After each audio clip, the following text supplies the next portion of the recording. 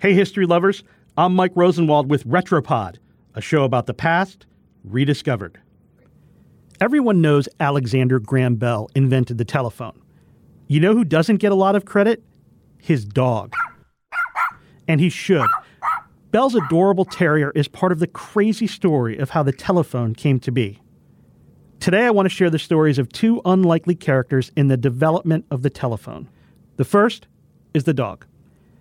Go back to 1863. Alexander Graham Bell was 20 years old. His father and grandfather were prominent speech and language experts in England. One day, Bell's father encouraged him to make a machine that could mimic the sounds of speech. Bell's solution? He turned to his dog. Bell brought out some treats. As the terrier growled, Bell moved the dog's jaw. By doing that, he was able to make it sound like the dog was talking. He manipulated the growls into real sentences. "How are you, Grandmama?" was one of them. The incident cemented Bell's determination to follow in the footsteps of his father and grandfather, bringing sound to life.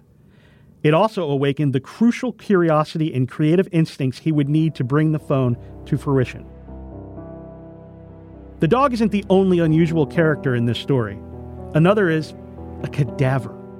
While teaching at Boston University, Bell began working to improve a device for the deaf. The device turned sound into wavy lines on paper, which the deaf could then read. Bell wanted to approximate a human ear to test whether the sound waves could travel through. The idea was to help the deaf see the sound of words. He turned to an ear doctor friend for help, who suggested that Bell should just use a human ear for his experiment. One arrived in the mail a few days later. Bell set the ear up with a transcription contraption and began shouting into it. It worked, but not well. Not well enough to help the deaf in the way he'd imagined. Then Bell had another idea.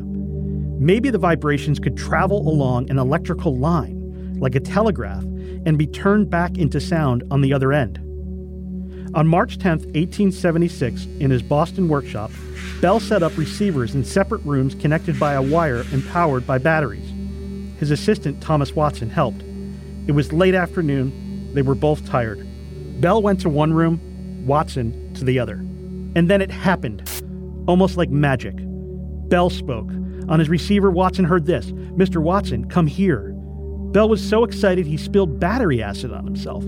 That night, he worked late with Watson, taking turns talking seemingly through the air. They read books to each other. Watson sang. Eventually, Bell signed off, belting out, "God save the Queen."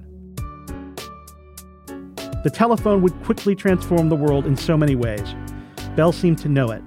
After that first phone call, he sent a letter to his father. He wrote, quote, "I have constructed a new apparatus operated by the human voice, and the day is coming when telegraph wires will be laid onto houses just like water or gas, and friends converse with each other without ever leaving home."